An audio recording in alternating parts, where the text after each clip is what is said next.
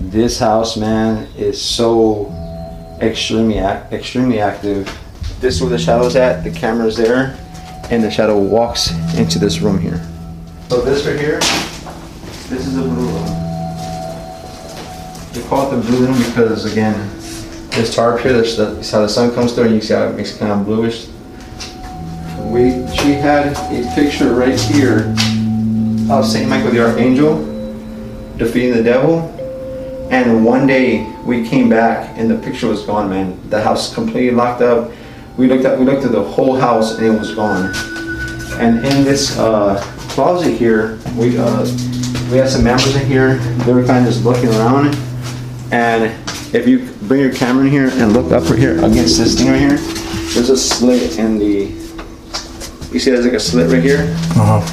Well, they have put their hand there for whatever reason, and they found a broken cross in there. And the client said there was no broken cross. That she never put a broken cross in there. So we're thinking that whatever's here, maybe got upset that it was there, broke it and put it in there, but no one touched it.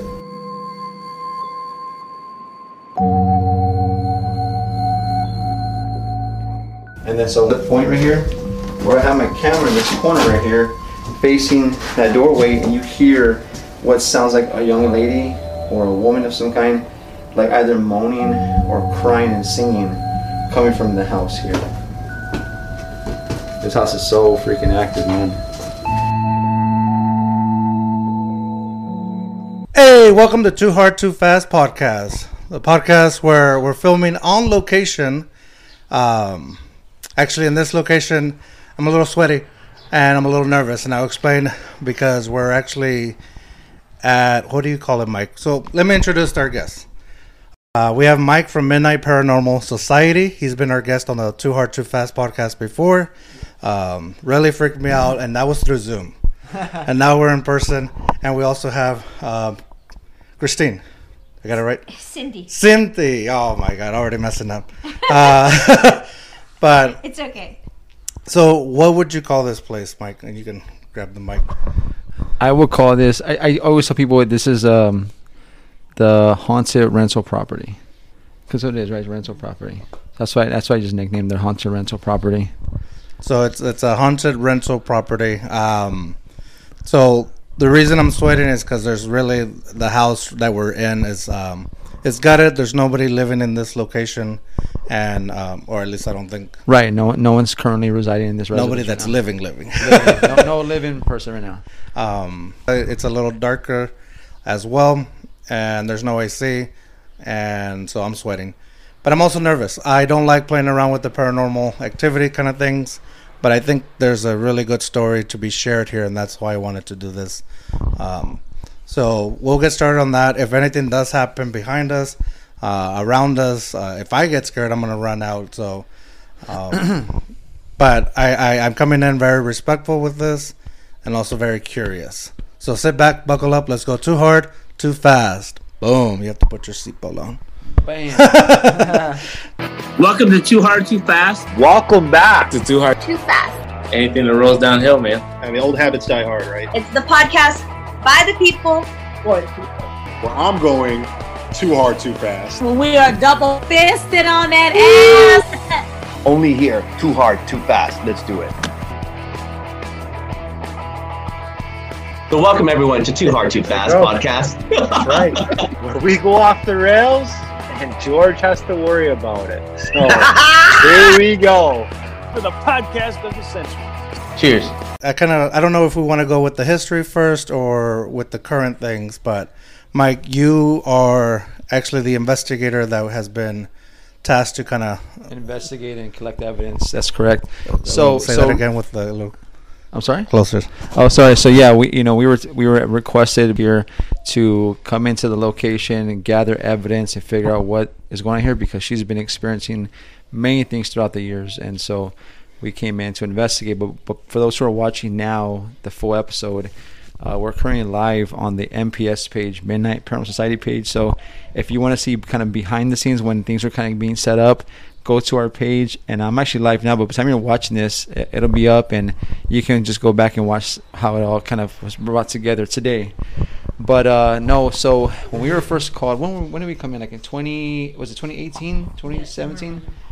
we were first contacted. Actually, one of our good friends, Eddie Hill, he reached out to me and said, "Hey, Mike, I have a case with somebody who needs help in their home and their property." And I said, "Okay, yeah, pass it over to me. I'll figure out what's going on." And then that's when I spoke to Miss Test, and she wanted to explain to us things that were happening in this house, but also she has another property as well. And so when we first came in here, what ended up happening was I had a friend of mine who actually he worked for Ken's 5, and he himself worked in the news station. And when we had posted that we're here investigating, he said, "Hey man, can I come out and check out what you're doing?" I said, "Sure, come out." So he showed up, and we were at the other property. And I said, "Hey man, come over here with me to this one." So it was just he and I. We walked here to the house. We came into the fence. And like you saw when I first came up, I had to unlock the fence there. I unlocked it. We came in.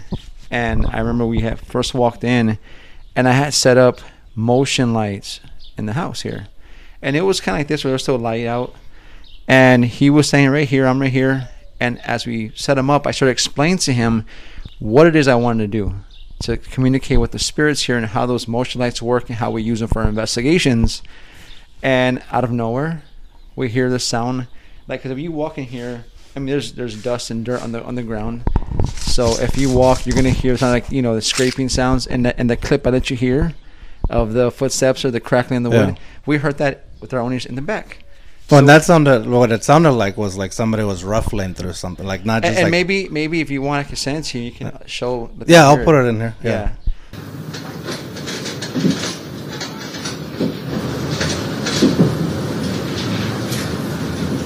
And so I'm on this. If you're, we're saying here, if you're looking at, there's two doors. One that leads, I call the blue room, and this one leads to the kitchen area. The left side and the right side is blue room. I look at on the blue room side, on the right side, and we see what looked like. We heard the sound coming from back there, so we came through the left door, went all the way to the back there.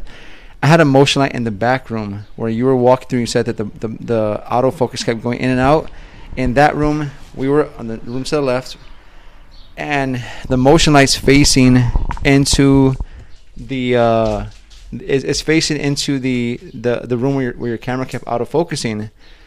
While we're staying there, we hear the sound of like feet dragging or like feet scraping on the floor. And I said, if you're in there, whatever you are, if you're in there, can you give me sign of your presence? Can you do something? And all of a sudden, the motion light turns on by itself and is facing into that room. He says, "No," and he took off to this door. He got out. He went back to the house, and I was by myself back there, and all I kept thinking was, "Thanks, man." And I said, "Well, thank you for your time. I'm out of here." And I walked out too. You know what I mean? Yeah. But what was really just kind of thinking about that. So if you're watching the video version of this podcast or this episode, you can see what Mike is talking about because he did give me a tour of the house, and I'm putting those clips up. If you're just listening to the audio, pues ni modo. But use your imagination. There was a moment when you took me back there. I was like, "Oh, okay, I'm gonna walk out." No, it's just like it definitely, especially when you say like this room has this room you can feel like there's eyes right in the very back room. Yeah. I feel like there's all these eyes watching you from this back room here.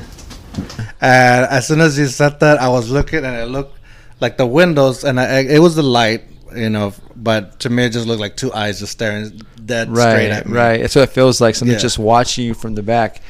And so another thing recently that we actually caught, myself and Miss Tess, without even knowing that we captured it, was the shadow from the camera. So the neighbor was gracious enough to allow us to use our Wi-Fi. I told Ms. Tess I'm suggesting to bring in a wireless security camera that I have that we can use when we're not here. I can remote view from home and look at the camera and see if anything's going on, or maybe the camera will capture stuff while we're gone. So the camera it was set up on this wooden thing. I had it over there, and it was facing to the blue room down in the room. And so at first I was trying to set it up there, but for whatever reason, we would walk into the house and the Wi-Fi would just disappear, right? It didn't want to work. I'm like, what's going on? Like, why? And you saw too, your devices weren't working. Yeah, so we had the a camera hard time. died. Yeah. And so I'm like, what's going on? So I walk right, point to you, and I show you where I placed the camera on that wooden panel. all of a sudden, I put it there. We walk away because I'm like, man, we need to figure out this Wi-Fi situation. So she's standing here in this door frame. I'm outside on the grass, and we're just talking amongst ourselves for more than maybe 10, 15 minutes. And finally, I said, man, I don't know what's going on. I don't know why it's doing that. Every time we walk through this threshold right here, this doorway, instantly it stopped working. I said, well, it can't be the house. I mean, it's not like a regular, if you go to like a mall or a building where the walls are so thick, the signal can't go through. So we're trying to think about what it is. Well, in that time that we're outside talking to amongst ourselves, the camera was still recording, but through motion. So that means if you walk in front of that camera within, like, I want to say maybe like 100 feet of it, it's gonna record like 30 seconds of video with no audio though, just video. And whatever caused that motion, it's going to record a 30 second clip, save it to the memory card, and then you can watch it back later. I didn't know it did that. So as I go home, I pull the memory card. I'm like, let me just put it away. I say, let me look at it real fast. I see clips on there, and I'm like, what the heck is this? So I click the first one, the one I showed you, and when you first look at that clip, there's like a regular shadow that's being caused by maybe like some light coming through the window or some kind of lights, from the outside. And within seconds, you see the shadow go from the corner of the room and dart into the next room. Yeah. And so these things are happening, and it's like, and as a paranormal investigator, our hope is to capture something like that. And it's hard. It's not like a common occurrence.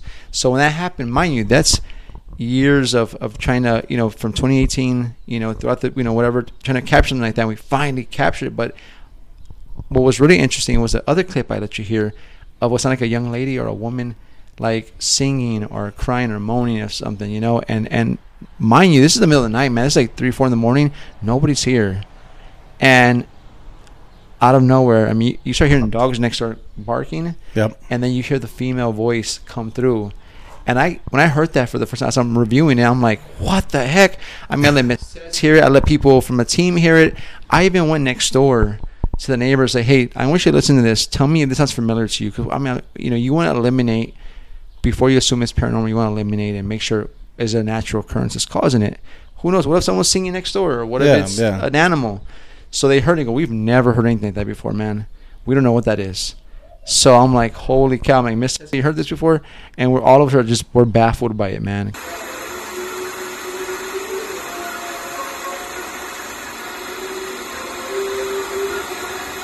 So we caught the female voice, we caught the shadow, we caught the footsteps, and then one that we still cannot figure out to this day is the picture of the St. Michael going missing. Yes. You want to share that? Well, I had a picture of St. Michael in the Blue Room, and because there's been a lot of activity in the Blue Room, and this goes back years, decades actually, and Mike and the team, that was the first time they came out here. And then the following day when we came back, and then Michael asked, and I said, well, Michael, gosh, that was a big, it had to be 3 feet by 3 feet, that picture of St. Michael. And we can't find it anywhere. And it was framed. So we're like, okay, so what happened to it? And we don't know to this day. And everything was locked, and so nobody could have gotten in.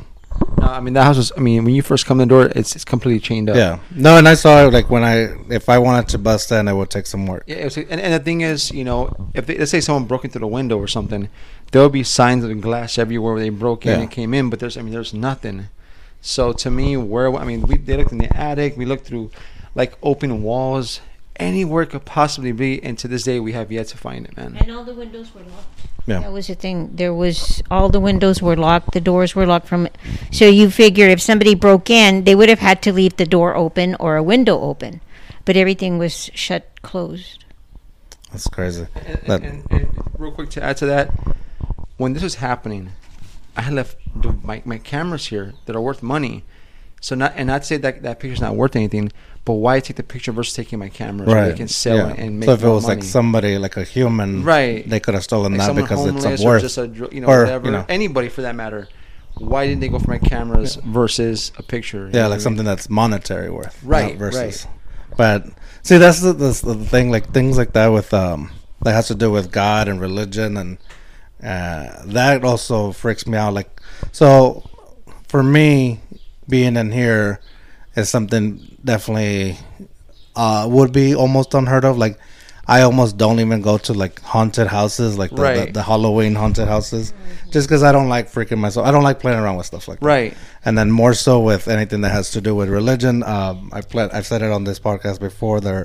I have my own thoughts on religion and things like that. Right. But I still respect it. I don't play with it. I grew up Catholic, and I grew up knowing, the different things of that religion. So when we were in that blue room and you told me that story, I was giving thought to it, and yeah, of course, that thought of something else, taking it. And then you told me the story of in the closet where they found the cross. Oh, the broken cross. So when you said that they put their fingers in it, I just being terco and adrede, I wanted to do it. So like I wanted to do it. And I felt my body like going for it, like my defiancy, like telling me just do it, man. But the other thing in my head was like, nah, man, don't. You're like, never mind. Yeah, no, like I'm not scared if there's an animal or anything like that. I don't want to mess and find something else that I would really be freaking out. But yeah, so like, I'm a little. Where was I going? I don't know. I guess you told me about the breathing, so I'm kind of like monitoring my breathing as well, like making sure I can still breathe. But yeah, again, if you're watching the video version, so this is the first time we've done it.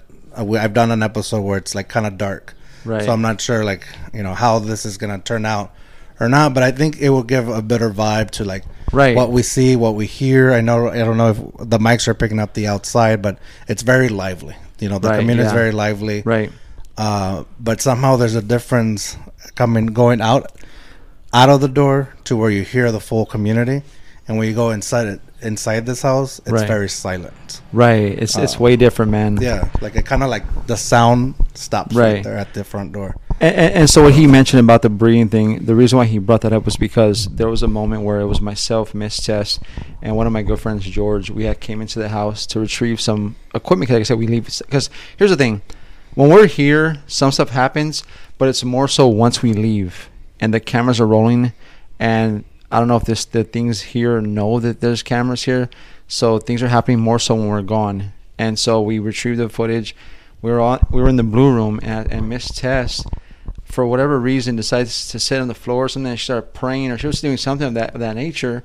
And all of a sudden, I felt like I couldn't catch my breath. And I'm like, what the heck? And it's like it was anxiety. I don't know what it was, but I literally had to like walk to the door fast and go outside. Once I hit that grass, it was like if my breathing was back to normal. I don't know, because of what she was doing was maybe aggravating whatever was here.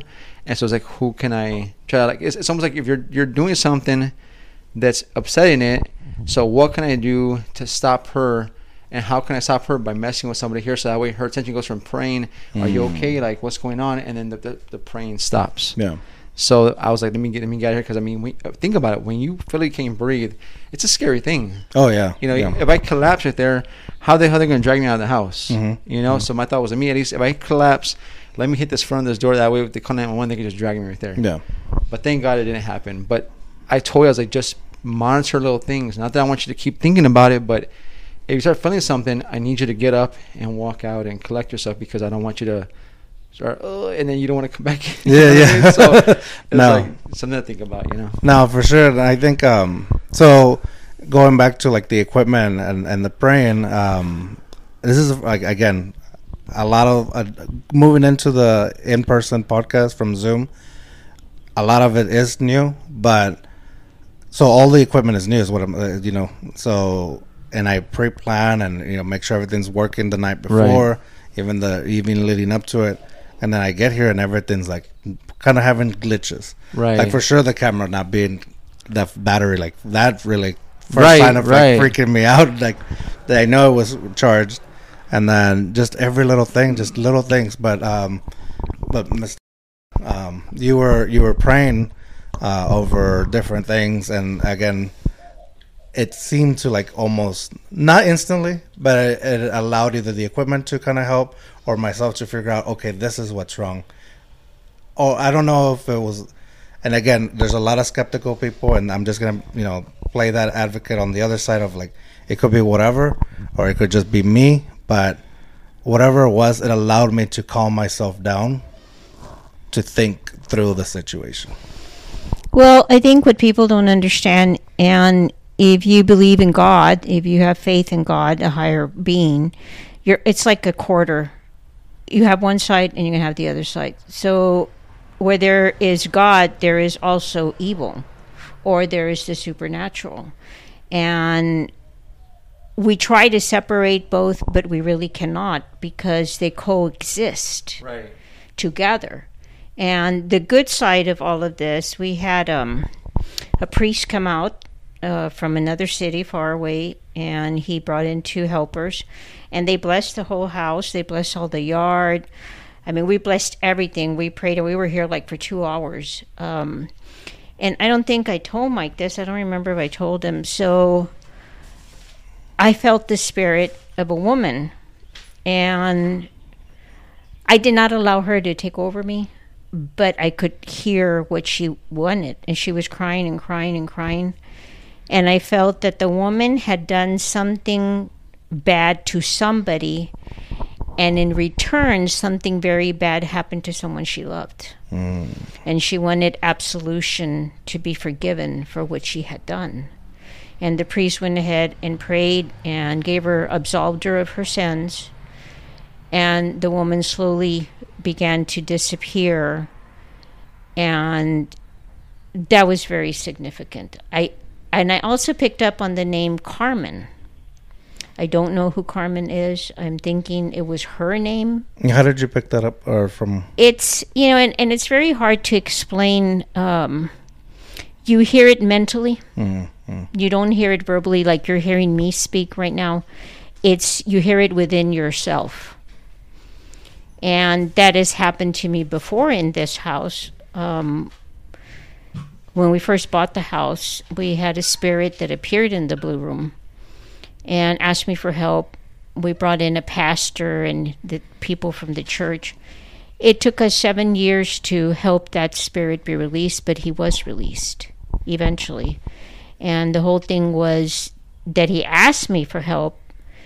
So I asked the Monsignor, and he said, well, to me, it looked like the man was in hell, because he was all charred. There was a big pit in the floor, and he had chains on his wrist.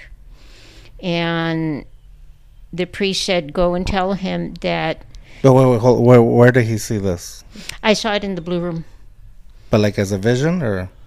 I could see it. I could see it with my eyes open. Oh, wow. It did go into a transformation, though, of what happened to the man and how he died. And that's the same room where the picture of St. Michael was disappeared. Right. So that kind of like paints a picture to me of the picture I'm thinking of St. Michael is like where he's standing over him, kind of stabbing him, and it looks like the gates of hell or something, right? That's what I'm picturing. So that's kind of eerie right there. But the response from the priest was, the enemy cannot hold you in bondage. The only reason there's hell is because people don't acknowledge Jesus Christ as their Savior. The minute they acknowledge Jesus as their Savior, the enemy can't keep them. He has to release them, because we've all been saved. That's why Jesus died for us, to save us. All we have to do is accept him as our Savior, and no entity can have power over us.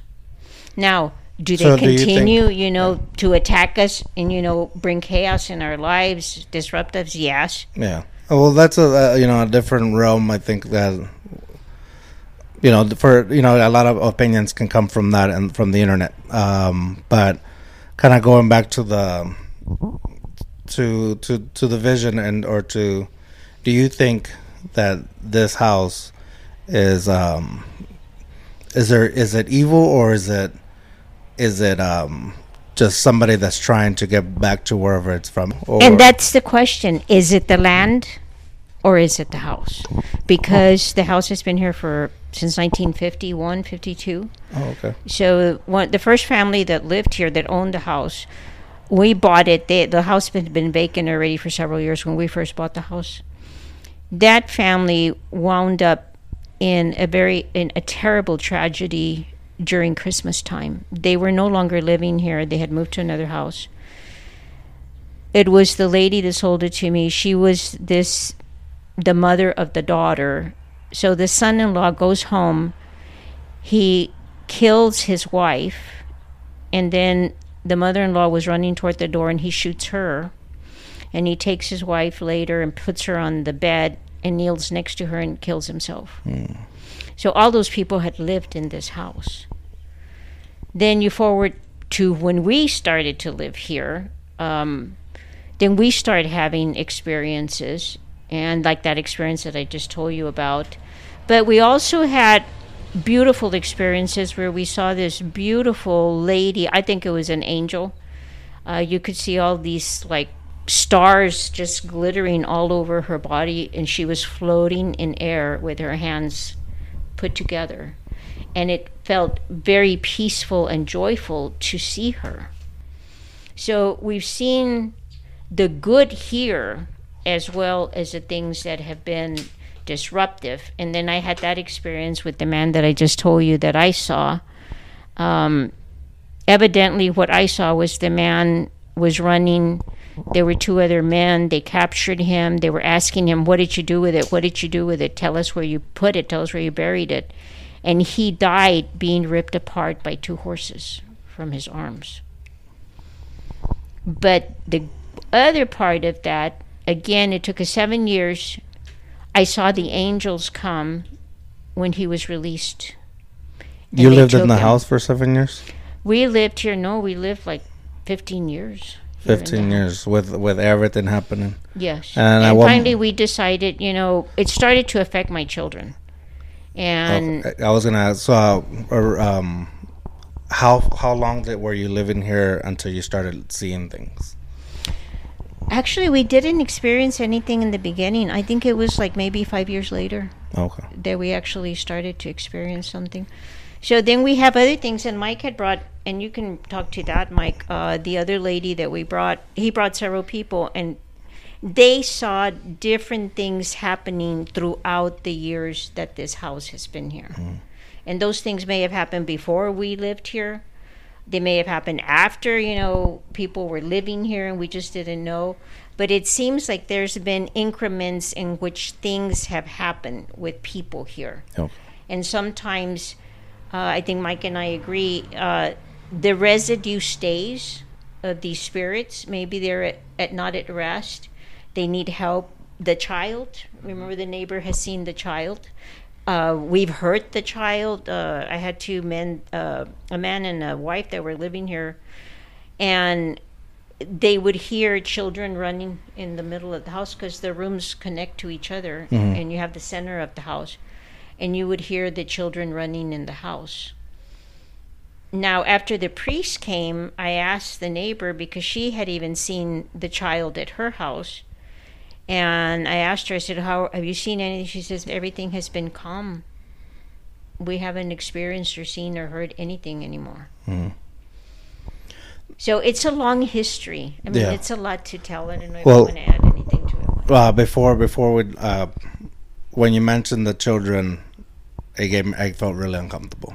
Just want to point that out. Okay. It just made me feel really uneasy. Right. Don't know if I'm just a scaredy cat or anything like that, or if it's something else, but I do want to point that out. I felt like something in my gut just not okay. Right. But then also, you had mentioned that it was like almost the last straw was when it started affecting your children. Can you kind of speak on that? They couldn't sleep. They weren't comfortable in the house. We had another experience where we saw some red eyes, and they saw them as well. My dog got very ill. He was going to die. I had to pray and pray and pray over him. He made it through, but all of a sudden he just got very ill. And we were like, okay, we need to move from here because I don't know what this is. And I was not experienced at the time like I am now with the paranormal and what can happen. I have always, since I was a child, I could see or sense things. But it's very difficult for people like Mike and myself because there's nobody to train us. There's nobody that really knows. A lot of what we learn is through our own experience. But sometimes, like I tell Mike, I remind him all the time, there is a good, like that woman that we saw, I think she was an angel, the angels I have seen.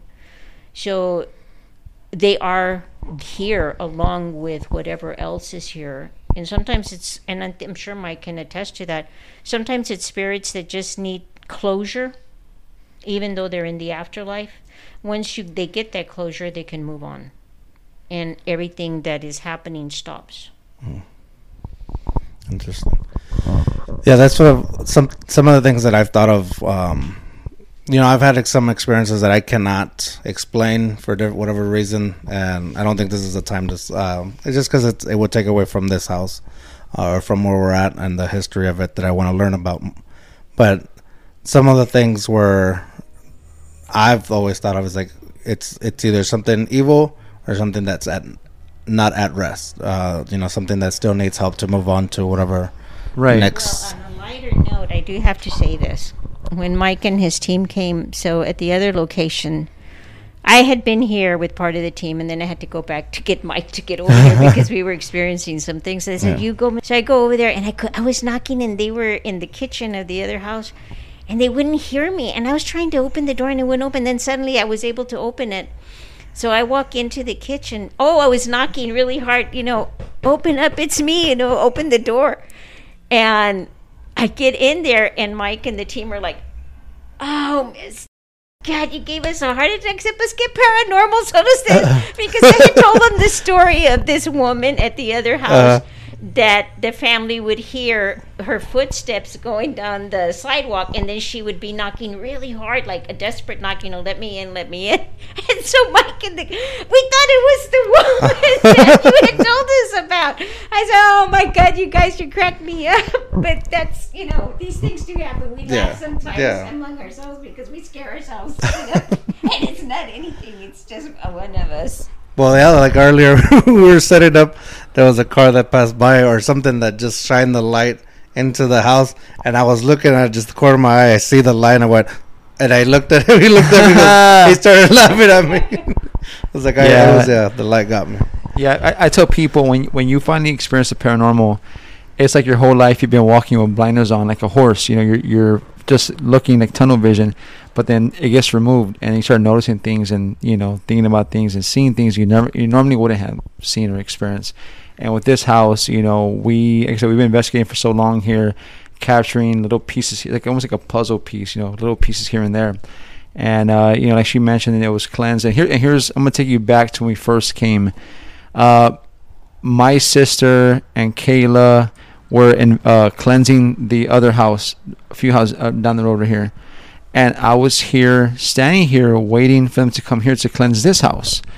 Well, one of our previous members, Chris, she ends up coming over here with me, and we're standing outside here in the yard. The freaking cops show up, and I'm like, what the hell do they want? And I guess maybe the neighbors saw us here, so they said, what are you doing here in the yard? We explain. They try, they try to run our information, and I said, man, we're paranormal investigators, man. They go, what does that mean? I'm like, ghost hunters, and they left us alone. But when we were done with the cleansing at the time, I remember we left, and on the way home, I was taking Chris home. I dropped her off, and when I was coming to my house, I never forget, I was so, I felt so drained. I mean, to the point where literally, close to where I live, I'm on the access road at the light to turn to my house. I fall asleep. There was maybe 3 cars in front of me. I fell asleep on the wheel. And I think I closed my eyes for maybe a second. I opened and there was no one there. I mean, there was a lot of cars at first. I opened my eyes. Everybody's gone. I'm just in the middle of the road. I'm like, oh, the cops are going to think I'm drunk. Yeah. So I take off, but it's like, you don't understand the things that can happen. For example, your camera getting drained. That's a camera. Imagine yourself. You're so busy moving around doing things, you don't realize that things are affecting you, and to the point where you're like, your eyes don't want to open. You're like, dude, what's wrong with me? What happened to me? And it could be just the fact that it's hot, or it could be the paranormal. I mean, like you said, there's 2 sides of the story, 2 sides of the coin. But we've experienced so many things, and especially in this case, that it's just mind-boggling. It's baffling, especially the things that let you hear and see on video and audio. So, do you guys? knowing that you've already experienced certain things, do you keep coming back to the house? What's the goal with the house? For me personally, or as a paranormal group, our goal always is to make sure that the client can reclaim their home, find peace, and in this case, make it inhabitable where people, and not by the spirits, where in this case, it's a rental property for someone to, her to restore it, either, whatever she's going to do with it, but for it to be a livable space where this is a place of peace, a place of balance. Is where you lay your head at the end of the night with no issues or anything from the afterlife, And I can tell people, what you don't realize is that it's not where you just come one time and it's done. It could be years, it could be days, it could be weeks, months. You never know what the end result's going to be but it's all about consistency. Keep coming back, gathering your evidence, because for us, like in my team, there's people who are gifted and there's people who don't. I mean, I think we all have a sensitivity. We all have a sensitivity to these things. But there's some people who are extra. They're gifted. They can see things, like Miss Tess mentioned. She can experience certain things. But we as a team, we try to gather as much stuff, and that way, once we gather all the evidence and we figure out what it is, we can prepare accordingly for our cleansings. Because you don't want to just come into a location and walk around with sage or something that is not meant for that type of cleansing, and then just really aggravate it or piss it off. And then who gets that backlash? Not us. We go home. She has to deal with it, or whoever the person who lives here has to deal with it. We get to go home at the end of the night, or worst case scenario, it follows us home. Yeah. So you have to prepare accordingly. But even when you do, once you find out what it is, you identify it, and once you do prepare for that cleansing, doesn't mean it's going to go away right there and then. Again, it could take time, but it's all about consistency and coming back and cleansing and doing your thing. And like I said, the goal is to hopefully for it to go away, and then there'll be peace again in the location. Because I think with some of the people that Mike brought that were mediums or psychics or investigators themselves, several of them and some other people that I brought myself, they felt that this was having to do with the land, not only in my house but in the neighborhood, because the neighborhood has always had hauntings. Growing up in this neighborhood, we would hear, oh, we saw something or we heard something or whatever.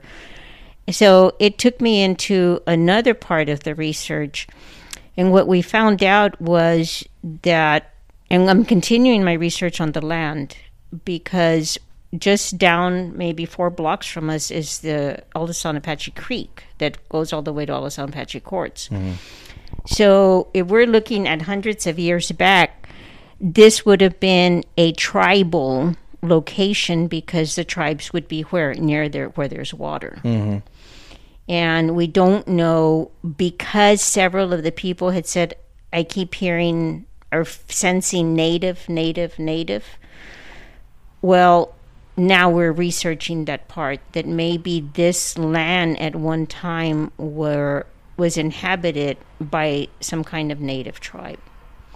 And maybe we might be on a cemetery of theirs, or it might be a holy land for them. And because now we've built on it, well, we have to tell them, forgive us. We apologize, forgive us, but please, can we coexist together without having so many disruptions? But do you think, if that's the case, do you think like other neighbors are experiencing things, or have you heard that other neighbors? Yes, they do experience? Yeah. Oh, and they just decide to stay and... Right. It hasn't been as severe as it's been in this house, I don't think. Okay. But that could be, again, maybe this land, for some reason, there's something here in the land. Yeah, like just this specific plot of land. Right. So our next thing is to bring a Native American tribe that I cannot mention, a clan, that does that spiritual healing for the land, because they begin with the land, not with the building that's there, whether it's a house or it's a commercial building. They do their spiritual cleansing with the land first.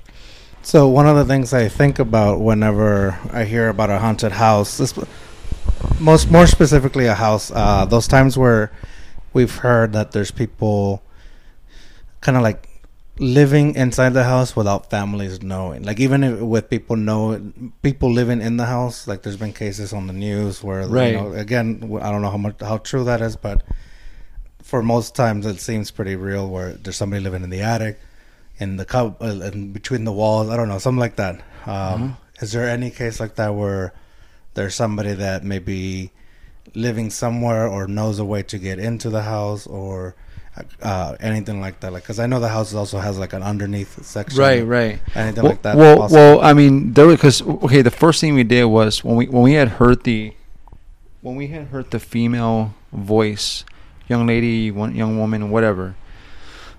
People said, well, why don't you look under the house? Maybe there's an opening, or maybe it's this, or maybe it's that. So I mean, Miss, I remember when you and I had walked outside, and you went to that side. We looked underneath. I mean, we looked everywhere. I mean, but the thing is, I mean, there's parts of the house where there's like some lifted boards, but again, in order for them to come in, they would have to completely remove panels to fully come into the house, and there's no sign of that anywhere. So I mean, that's something we have thought about as far as like maybe someone coming into the house, but.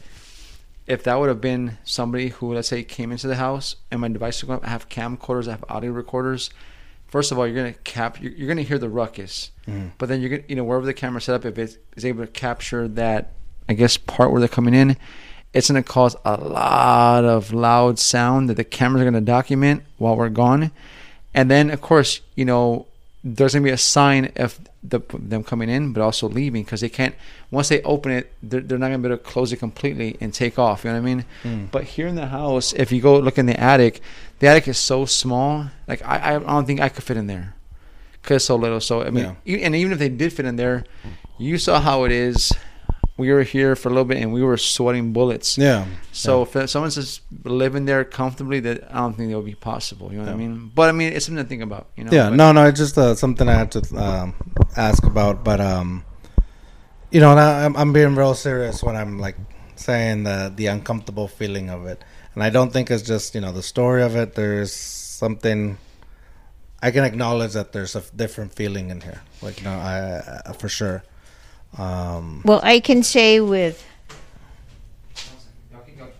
Mike and the team, he's very good at trying to debunk. Okay. Because that's your first objective. Am I imagining it? Was it echo from the neighbor that you're hearing and it's echoing into your house?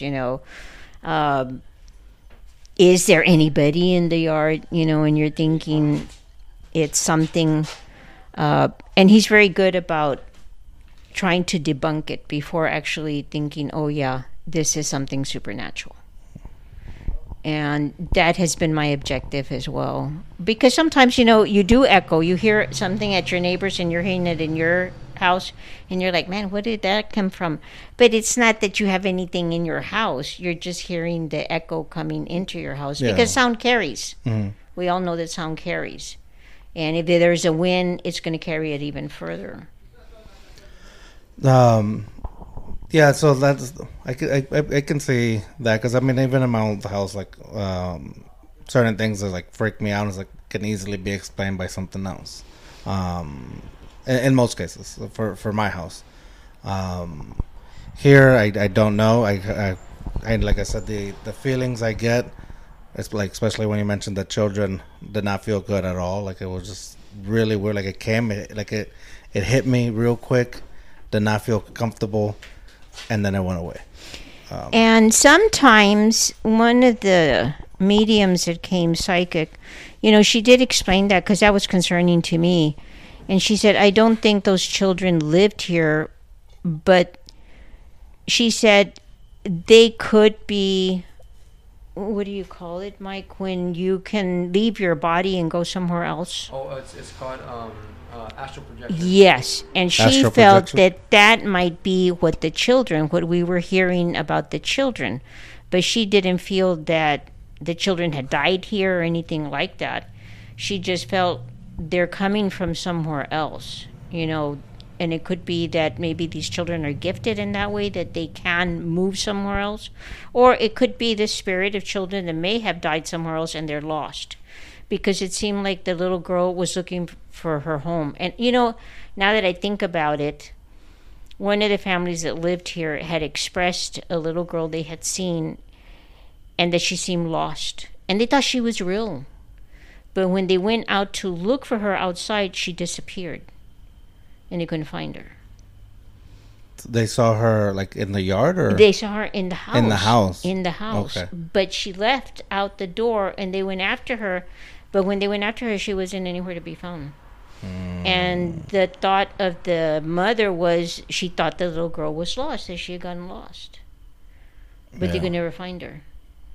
So where did the little girl come from? She was not from this house. There was no history. I've really tried very hard to look at the history of the owners that owned it before we did, of the land, what was here, to see if we can get some kind of history. Okay, so we're seeing all these entities. Where are the entities coming from? Yeah.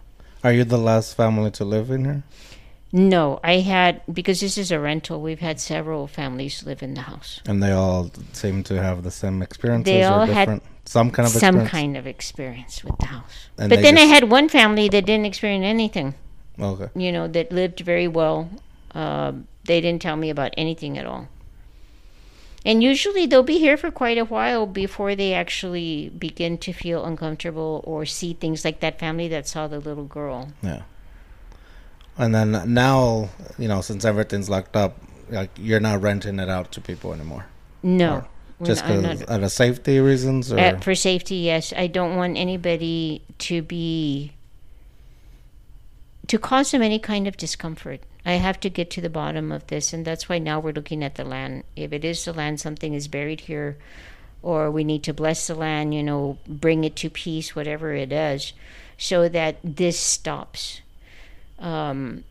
Because we've had some horrific things happen. Also at Christmas, I was telling Michael several years ago, I'm sure you saw it, at the corner right there, a van was hit by a truck, and the whole van exploded. Oh, wow. And it killed 4 of the family members. Then 2 weeks later, there was another accident at the corner. Then we had a young woman was killed to my right. So we've had a lot of things happening in these 2 blocks. And that's what leads me to believe maybe it's the land. We need to bless the land. So when Mike told me the location of this area, it's my wife is from the West Side, born and raised. So she kind of knew the area, and she was like, "Oh, you're going over there," and it's not like say like towards the people or anything like that. It's just like there is a weird vibe. And I'll tell you this: I moved to, I guess you can say, to the West Side. I came to Our Lady of the Lake University for college in 2005, and then I've driven down this. We're not gonna say the location. Well, I guess we did since we're sitting on the West Side, so that's how close we are to the Our Lady of the Lake, or close by. But up and down the road many times. Maybe not this little one, but one of the main roads here. Right. But there's always been a weird feeling, and this could be nothing. This could be completely nothing. This could just be me, weirdness and all that. But there's a certain section of that road that I travel that just kind of like irks me. It's just like, ugh. And I've never thought about. I never knew. Obviously, the location is nearby or this. But it's just something about the little section. And it wasn't until I was driving here, I was like, this is the exact same area that I've always felt weird coming between up and down the road for whatever reason. So it kind of just puts things into perspective. It kind of just makes me feel a little weird of the situation. I don't know. I can't explain it, but for years I felt that about that one main road in that little section. Just really weird about it. And can you imagine all these years that you've been feeling that, and then you get to be here with us tonight? Now I'm here, and it's like it drew me in. Yeah, it drew me in. Maybe it was a little what was to come. You know what I mean? Yeah. But one thing I'm going to add, and I don't know if she mentioned it when I stepped out to make an emergency call, or not emergency, but a call. One of the things, like she mentioned about the land, right? So we had that question: is if it's the land, is it Native related, Native American? Is it because one thing she did mention was that in her vision, they said, "Where did you bury it?" So what is this thing that it was being buried? What was being hidden? So we were thinking, well, maybe something there's buried in the property somewhere. We don't know. So one of the things that, one of my members mentioned was that he had a friend who had cadaver dogs. And if you don't know what a cadaver dog is, they train these dogs for many, many years to go to, I mean, it could be stretches of fields, it could be anywhere. And they can smell, I don't know how far down, like decomposing bodies, or just they've been there for many, many years already. And if they sniff that, if they sense, because remember, when you're buried way down there, things still travel to the top, the scent of the body. So the dogs smell it, and the way that he explained it was, say they're walking in the field and they detect a dead body, they'll lay flat down and they will not move. And then that's what it's buried. So then they call the cops, they have to report it, and they'll come and excavate it and see what it is.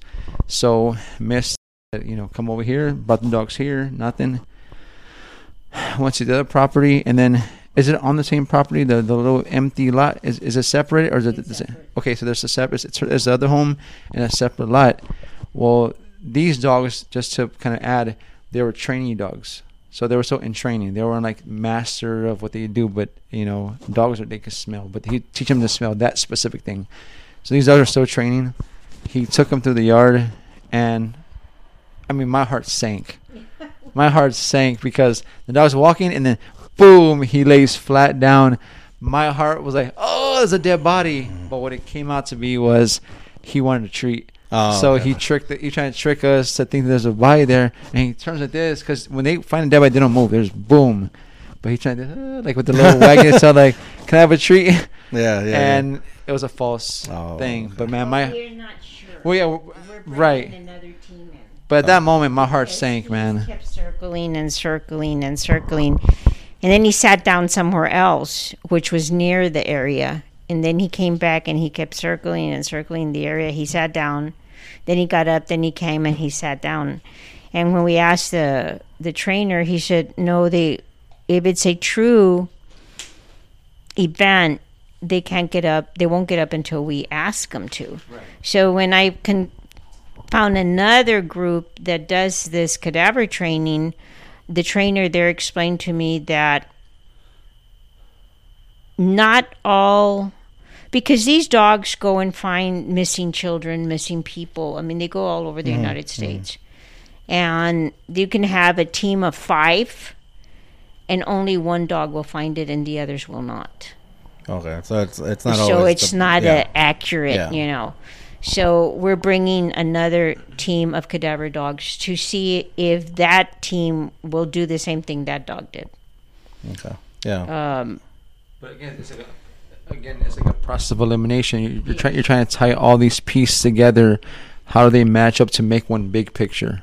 Yeah. And so for people who are wondering about this sort of thing, as an investigator, you're trying to piece together evidence and this and that to say, okay, this is how it all ties in together. And this is the ultimate picture of what is the ultimate contributor, if you will, of why activity is happening. So let's say they do find, and that's only for that site though, because if there's a dead body over there, it's different. But ultimately, besides the dogs, I believe you talked to a company who had those. Yes. Tell them about the company. They're going to bring their, what they call their sonar, where they can actually go like 10 feet down and see if they can pick up anything that might be there. Now, this would not be looking for dead bodies. Yeah, it'll look for if there's maybe a metal box, something that what was buried, or where'd you bury it? Yes, yes. So that we can either debunk that, or maybe we will find something we don't know. But going to a funny story, so. Now, if it's treasure and you and Mike kind of disappear and go to the playa, and then we'll know that there was some hidden treasures. So, San Fernando Cemetery number 1, which is near Luzon, Apache. Oh. So there's always been sightings there around. Again, that was where Santa Anna and his men camped before they attacked the Alamo. So that area of Luzon, Apache has always been haunted. So these kids were like, yeah, we're going to go to the cemetery, man, because they say they see an old man there. Everybody says they see him. So they're there at midnight. And all of a sudden they hear, "Hey, you woke me up!" And they were like, "Oh, heck." And so this man who was intoxicated gets up. He was sleeping at the cemetery, and they're like running. He said, "Mister, I don't know how we didn't knock ourselves down on the stones there because man, we were running. Yeah. We were running to get up." He said, "Oh my God, we actually saw them. We woke the dead up." You know. Yeah. So this stuff does happen. I mean, it's hysterical every time those kids would tell you a story. I was like, "Andale, visit. Y'all were looking for an old man, a ghost of an old man. You found a man who was intoxicated in the cemetery sleeping, and you woke him up." But I mean, some of that stuff sometimes happens. You got to laugh with some of this stuff. You can't take it too seriously sometimes, you know. Exactly, and then, you know, sometimes I feel like it has to be said that the living are more dangerous than the dead and the experiences that we have. Right. So, before I ask my final question, I don't know, Mike, if you have one, like something else that you would like to share before we close out. I think there's a lot to talk about in this.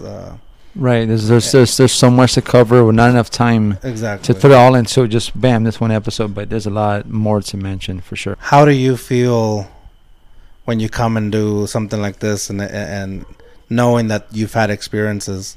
I guess for both of you, how do you leave it behind, and can you leave it behind and go back to your life, your normal life? And it's kind of I don't want to be long-winded or anything, but, you know, when we investigate, one of the things that we had to learn really quickly in investigations is we meet people and locations that there's a lot of emotions wrapped into it, right? And sometimes we come to locations where it hits home. Like we can relate to what's either they're experiencing or what they went through, or maybe it reminds you of your childhood home. So, you know, you always have some sort of, like, you can relate to in some way.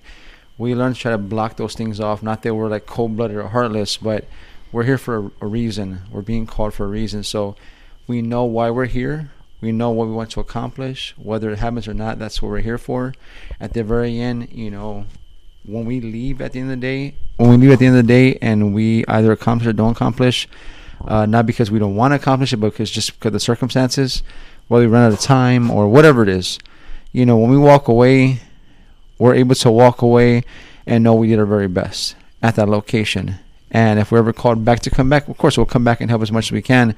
But the goal is always to help the client reach that point where they find peace. But remember, my belief is it's not me helping her find peace or, you know, her discovering that peace. To me, it's a higher powers of God. Mm-hmm. I don't bring her peace. God does. I'm just another instrument or puzzle to help her, you know, be by her side to let her know you're not alone. God, now, if somebody doesn't believe in God, do you? I tell them, whoever you believe in, whatever you pray to or don't pray to. Let's say they don't believe in anything. Like, how do you help them out? Because I know you have your own beliefs, but So for me, then you don't try to impose that. You just I share what I believe, and if you say, "Well, that's BS," or what, I'm like, "Well, that's your right to say," but it's just, I'm not here to change your mind. Right. I'm just here to say this is what I believe, and so to finish my answer is when I walk away, the best part is that with our clients, we don't just say, "Okay, now that we're done helping you, that's it. We're no longer going to talk to you." They're always a part of our family too. We're always going to stay some kind of friendship, and so we always have that open line of communication, just in case, you know, whether I don't care if it's paranormal or not. We will communicate. So when we walk away, sometimes in the back of our mind, we're like, "I wonder whatever happened. Like, did they find peace? Did they find this? Did this finish?" And if we're there to witness that they find peace, great, it's done. But they always can still be a part of our family. Do you want to answer when you're in? What you think? And again, I'm like Mike. I am a religious person. I give all authority to God and to Jesus Christ, the Holy Trinity. And I'm wearing it right now. My crucifix with my medals of Saint Benedict, who is the fighter of the enemy. I wear my scapular because that was given to us by our Blessed Mother to protect us from the enemy. Because I've seen this myself. It's not anything that I read or was told to. I've had these experiences myself. And I had told Mike, we want to not only talk about the things that were disturbing, but we have to talk about the angels that we have seen, that we have felt, that we have heard, that are with us all the time. And so when my bringing Mike into this was because I needed validation. Is this really happening? Is this true? Mm-hmm. And we've proven that it is. So now we do what we can as humans, but then we have to give it up to God, to Jesus. We put it in their hands so that we can walk away from here and not take it with us.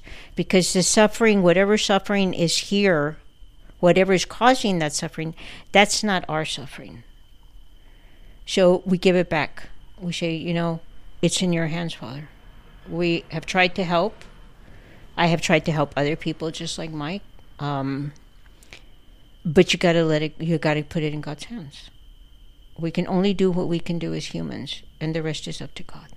It will get resolved. I believe it will get resolved. But God is not on our time schedule. Mm-hmm. Obviously, I have learned that. Yeah. And sometimes it takes years until we finally get to the bottom. And that's what Mike and I are like, okay, we're going to get to the bottom of this, But that's why we can leave. Because we want to make sure we cleanse ourselves. I've seen Mike, we do it holy water on ourselves when we leave somewhere because we want to take it with us. We don't want it. It doesn't belong to us.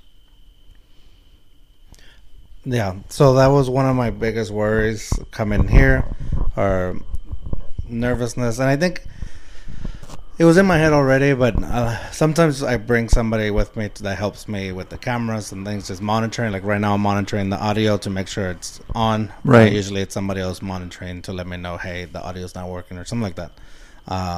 But a lot of people, the people I asked, not a lot, I don't have many friends. No, but the people that I asked, they were like, no, not for me. I'm not doing it.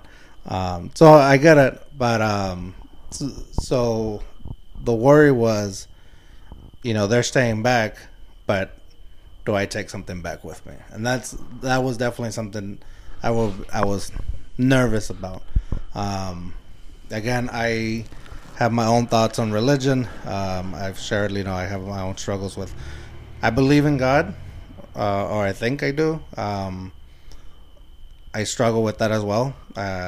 Maybe not as much as I should. I don't give a lot of thought to it. Like, there's certain to it that I'm already there.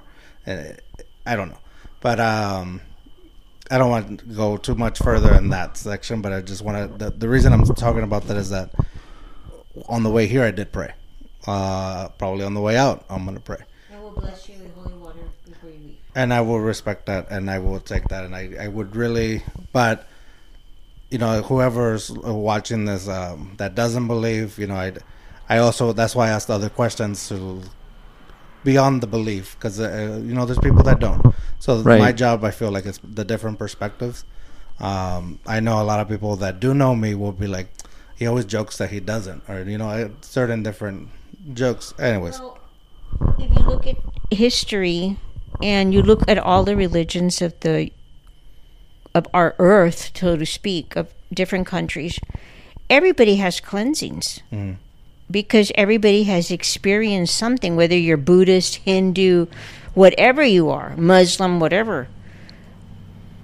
They have experiences because we're human. We've lived for thousands and thousands and thousands of years. Mm. So there is a cleansing in every religion, some form of it.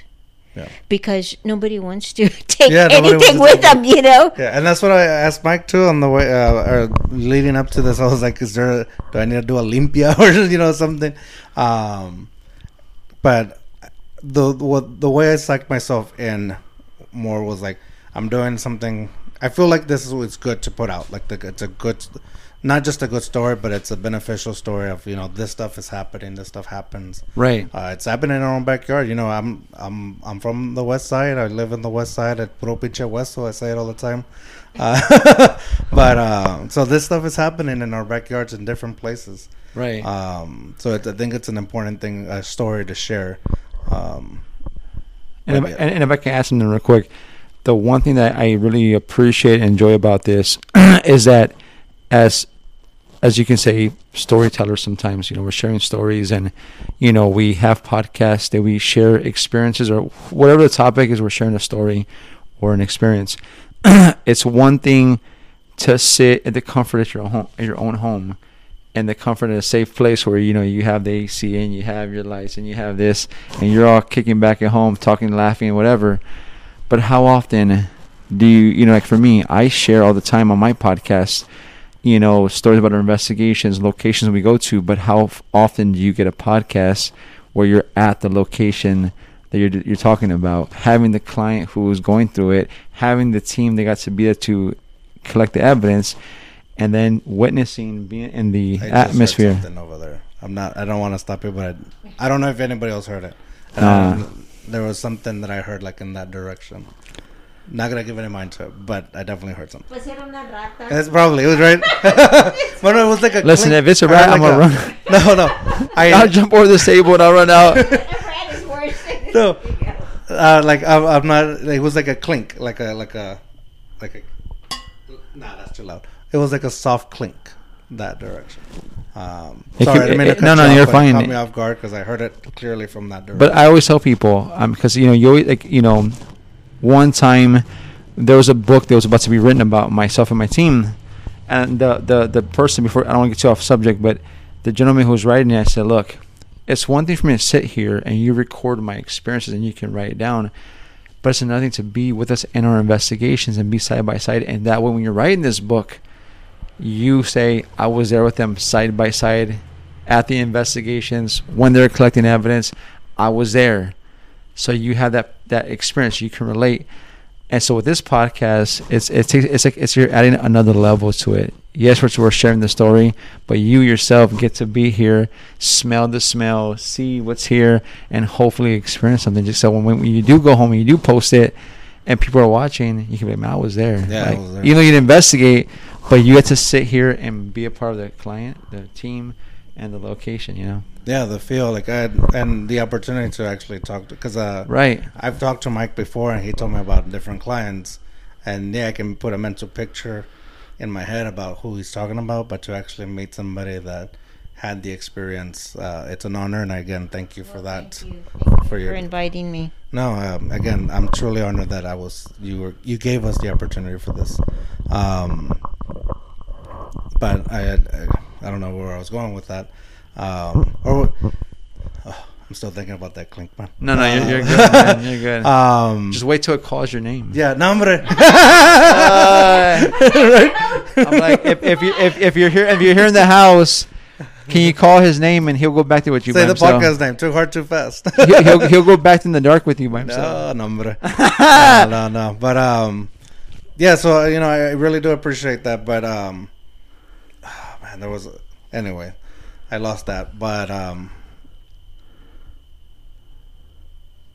I guess I'll ask my final question. Usually the final question is a too hard, too fast story, and it's usually either the way the podcast started, it was a drunk funny story or a cautionary tale or words of wisdom. But I think I want to do a little different here, if you don't mind. Kind of just sharing one of the more scarier or freaky experiences or weirdest experience that you've had in this property, if you don't mind sharing.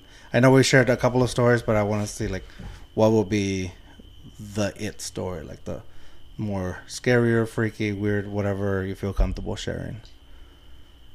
My children had a poster of a rock star, and when the pastor came, I was looking at it, and the poster became alive with the face of the enemy. And that was the first time I had ever felt fear of. We don't like to say his name. Oh, okay. Then it's not so. But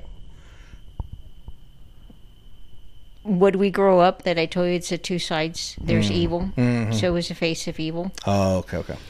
And man, I started to cry, and the pastor's there telling me, "No, because he saw it too." And he said, "You tell him that Jesus is Lord, Jesus is King."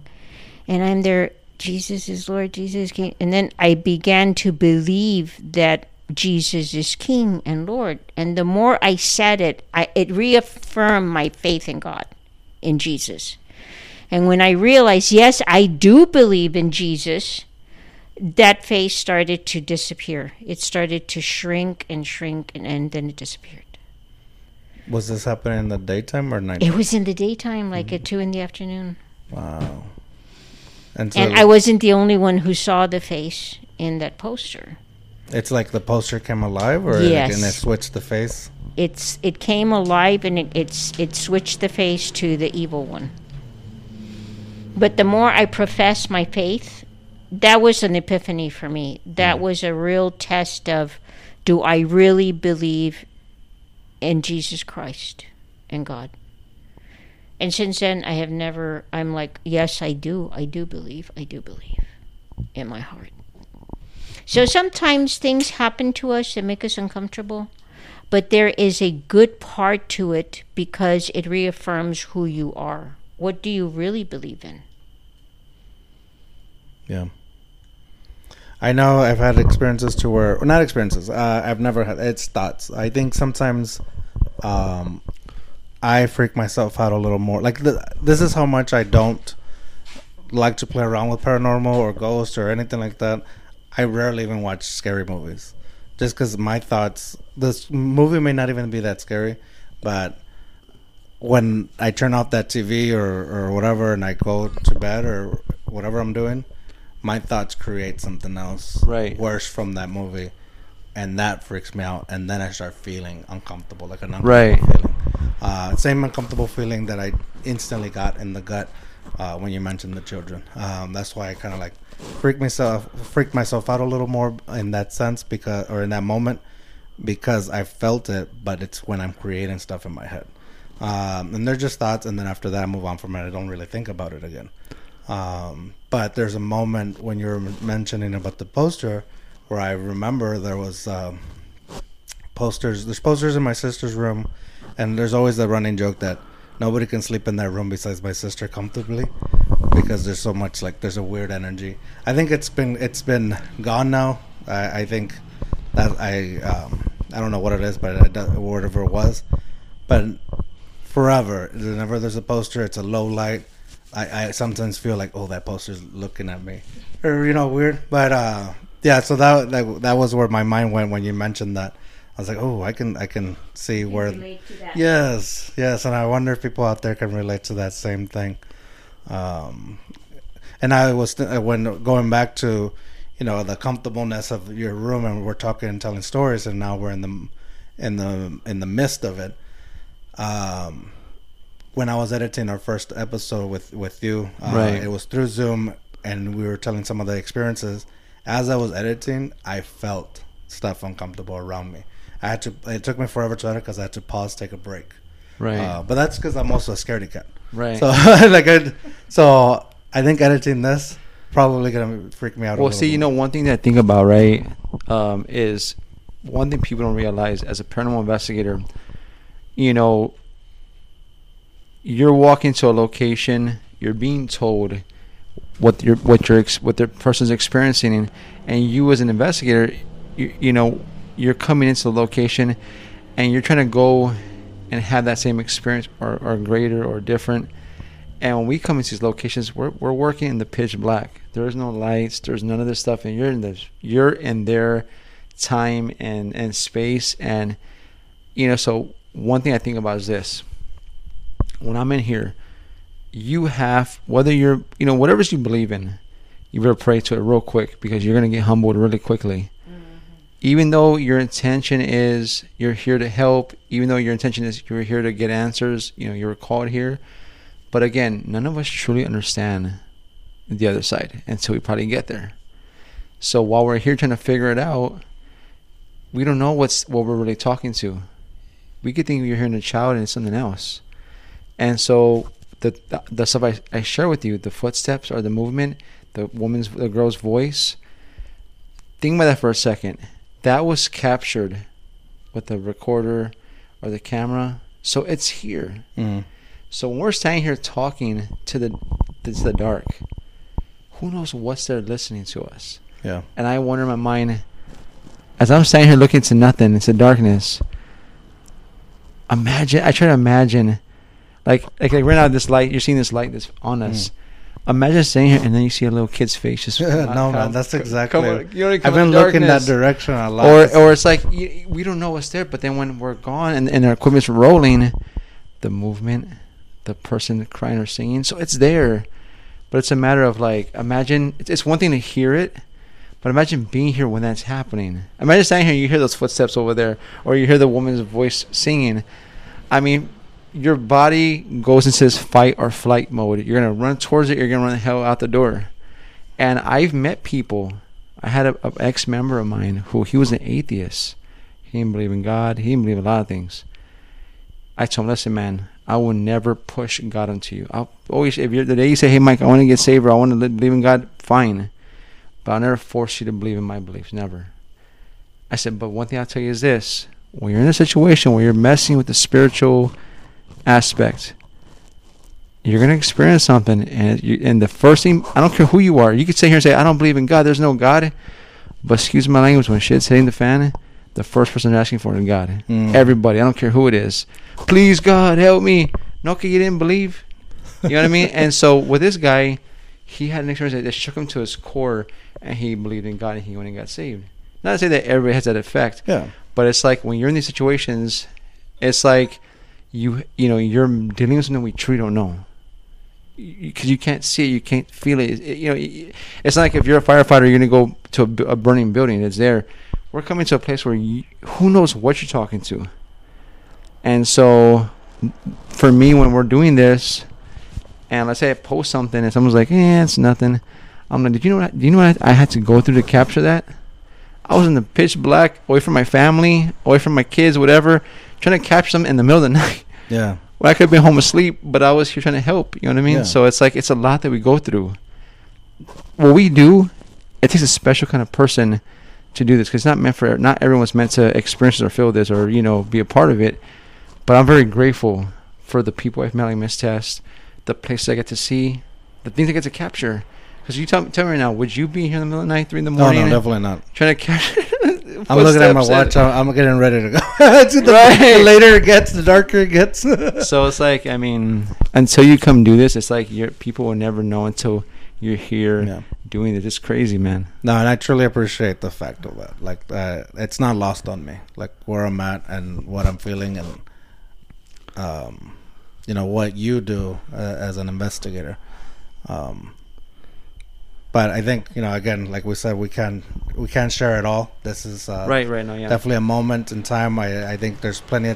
I would love to do this again. And I say that very cautiously. I still need to put out this episode and to make sure that, I'm okay. Right.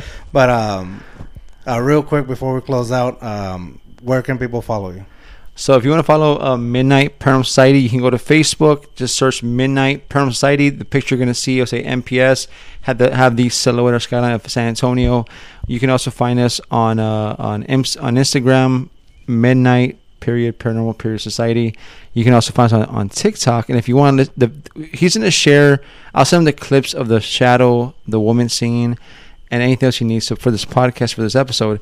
But if you want to see yourself, go to TikTok and look at MPS Founder Mike, and a lot of the videos are there that you can check out. And yes, and if you ever have questions or concerns, you can email us to paranormalmps@gmail.com, and you can email me and I'll answer any questions you have. Perfect, man. I appreciate it. We've gone too hard, too fast with Midnight Paranormal Society in I guess haunted location. Right. Again, thank you very much for allowing us to be there. You're welcome. Thank you. And that's it. Remember, dare to be you, dare to be weird. Bye.